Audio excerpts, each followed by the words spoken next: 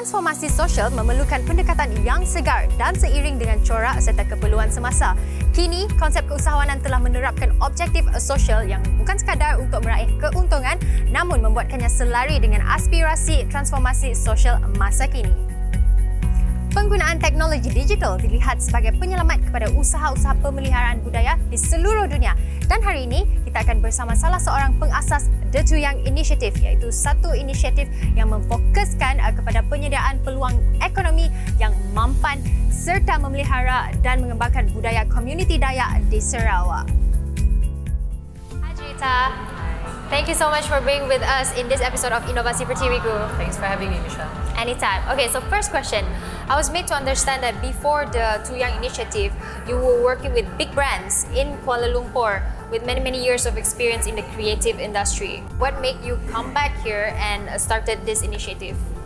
Well, I think for my experience in KL with the varying companies and industries kind of equipped me with what I needed to do. I think the decision to move back here was a moment in which that happened. Upon the death of my uncle, to hear her say that, what am I going to do now that your uncle is no longer here was heartbreaking because I felt that that's not true. You have so much going on for you and you're capable of so many things. It's just unfortunate that there's no way for you to channel that outside. And because of that, I've thought to myself, and I talked to my dad about this, who is the other co-founder, by the way, on how we could make a difference for more people in positions like my auntie, who have so much innate skill sets in the form of our cultural heritage. How do we help them channel that outwards? Yeah. So we were conscious about doing this as a business from the very beginning, and why we went down this road was because we wanted to ensure sustainability. But most importantly, the key component is, as a social business, we also look at the social impact that our work has. So it's about how the work grows the community that we work with, the kind of livelihood that we're able to help them generate. Those are all the core components when we think about everything we do in Tuyang. Okay, what are the activities under this initiative that are held or organized? So as an arts and creative management company, we work across the different creative and cultural sectors. So our work have ranged from performing arts to arts exhibition and showcases to publications. If it wasn't for digital technology, I would imagine it would be really hard and very expensive for us to be traveling and meeting our collaborators and building the work that we did. So yeah, digital technology is the enabler for us in getting our collaborative work done. It's especially important now that we're all kind of isolated in our own spaces due to the pandemic. Yes. So I think digital technology has enabled a lot more collaboration, a lot more dialogues, a lot more conversations with global partners, global collaborators, especially because of the pandemic. For us, our key functions, especially during the pandemic, was with the digital tools. But apart from that, I think we were already very digital driven, a relatively young team, and we work a lot through our mobile phones. We use tools like Slack as our main communication channel. We use a lot of Google tools in order to keep track of our work. We use obviously a lot of social media and the likes. So for us, it was always building a strategy around that in order to better communicate about what we do, as well as sharing the work by our cultural practitioners. In your opinion, do you think that Tuyang acts as a platform for a community to participate into the digital economy? We'd like to think so, especially with our cultural practitioners. We ensure that they have a chance to learn about how to maximize the use of digital technology, especially their smartphones. How do we stretch it? Because we have experienced during the MCO, we were unable to reach some of them naturally because they're based in rural areas. So we have since then brought them out for training and taught them, in the event that this doesn't, you're getting locked out again, or we're no longer in contact, here's a chance for you to film little bits of activities that you're doing back in the longhouse, or record the making of crafts that you're doing in the longhouse. That way, the time spent, even though we're apart, you know that there is something that can be shared and that we can share on their behalf. So yeah, I think we are definitely heavy on thinking about how do we best include our cultural practitioners, especially using digital technology. Thank you so much, Juta, for sharing with us today, Inovasi Pertiwiku. We definitely appreciate your passion as well as your determination in making sure that our culture is well presented. Not only that, but it's also well preserved. Baiklah penonton-penonton Inovasi Pertiwiku, tahukah anda bahawa sebenarnya kaum Iban mempunyai sistem tulisan sendiri? Jangan ke mana-mana, selepas ini kita akan melihat sendiri macam mana sistem tulisan ini dipelihara dan diperkembangkan lagi secara digital. Stay tune guys!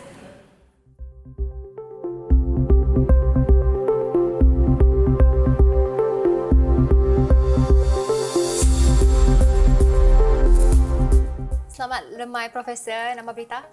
Mana? Okey, Mana Hamai. Baiklah Profesor, terima kasih kerana sudi menerima jemputan daripada rancangan Inovasi Pertiwiku.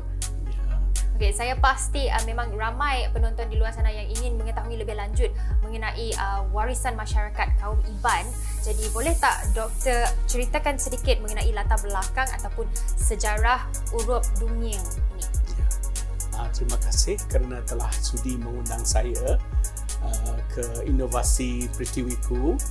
Dari segi latar belakang, urup Iban ataupun urup dongeng ini telah direka cipta oleh seorang Iban dan sekarang beliau telah meninggal, mendiang dongeng anak guru yang berasal dari sebuah rumah panjang yang bernama Nanga Ulai di kawasan Debak. Beliau telah mereka cipta dalam tahun 1940-an dahulu, beliau telah memulakan usaha untuk menghasilkan urup Iban ini, dan ianya memakan masa yang agak lama untuk beliau memperhalusi ciptaan ini. Berapa lama? Lebih kurang 15 tahun. Oh, wow. Ya. Baiklah, jadi dari pandangan doktor, apakah keunikan ataupun perbezaan urup Iban ataupun urup dongeng ini apabila kita bandingkan ia dengan huruf-huruf yang ataupun bahasa-bahasa ataupun tulisan yang telah sedia ada, contohnya tulisan Cina, tulisan Jawi ataupun tulisan Roman? Keunikannya ialah ianya merupakan satu identiti kepada masyarakat Iban. Kalau orang lain melihat sistem tulisan ini dengan secara langsung, mereka akan tahu, oh ini merupakan tulisan kaum Iban. Itu merupakan satu keunikan, dan kelebihannya ialah sistem tulisan dongeng ini mampu untuk digunakan mengeja dengan tepat. Boleh doktor bagikan contoh? Ya, contoh yang paling senang ialah perkataan mata, mata, mata. Dalam bahasa Iban ada dua ejaan yang sama tetapi perkataan yang berlainan, maksud dan juga bunyi. Tetapi bila ditulis dalam rumi, ianya menggunakan ejaan yang sama, M-A-T-A, mata dan mata. Mata in Iban maksudnya belum masak lah kalau buah. Mentah. So kalau dieja dengan tulisan dongeng huruf Iban ini, maka ejaannya akan berbeza. Kalau mata, ianya akan dieja sebagai ta'a, mata. Tetapi kalau mata, ianya dieja ta'a. Okay. Jadi ada perbezaan dari segi huruf. Okey, baiklah doktor. Apa yang menarik sekali, saya difahamkan bahawa tulisan urup Iban ataupun urup dongeng ini telah melalui proses pendigitalan. Dan sekarang ia boleh didapati dalam sistem perisian yang boleh dipasang pada komputer, sistem satu software orang cakap. Jadi boleh tak doktor bagi tahu macam mana boleh timbulnya idea untuk melakukan sebuah inovasi seperti itu ke atas tulisan dongeng? Laser Iban ini boleh kita pasangkan kepada komputer dan ianya akan boleh digunakan dalam format Words, Microsoft Words, dan ianya juga boleh digunakan dengan hanya menukar fungsi kepada keyboard. Dalam waktu yang sama pula, dengan cara yang sebegini agak senang untuk kita mempromosikan dari segi mengadakan bengkel dan sebagainya. Baiklah Dr. Bromley, mungkin doktor boleh kongsikan harapan doktor untuk huruf Iban ini ataupun huruf dongeng ini di masa depan.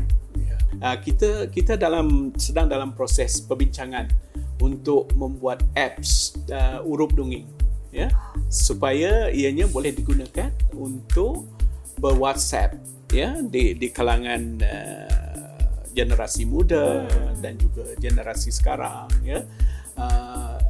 Selain daripada kita menggunakan huruf Rumi, kita juga ada alternatif iaitu huruf Iban. Dan mungkin pada suatu masa nanti tidak heran kalau bahasa Iban dengan bentuk huruf yang sedemikian boleh digunakan untuk dimasukkan ke dalam sistem artificial intelligence. Ya, dari segi penggunaan, berkembang dari segi robotics dan sebagainya. Ya, kita telah bekerjasama dengan Unimas Institute of Borneo Studies untuk menghasilkan peristilahan bahasa moden Iban dalam bidang social science pertamanya, dan kemudian nanti kita akan hasilkan dalam bidang engineering, dalam bidang medicine dan sebagainya, ya. Dan ini merupakan potensi yang begitu baik untuk kita memasukkan contohnya penggunaan huruf Iban dan juga bahasa Iban secara amnya. Sekali lagi kita nak ucapkan terima kasih kerana sudi meluangkan masa bersama dengan Inovasi Pertiwiku. Ya, terima kasih. Baiklah penonton-penonton Inovasi Pertiwiku, sehingga kita berjumpa lagi pada minggu depan di hari dan waktu yang sama. Salam Inovasi Pertiwiku.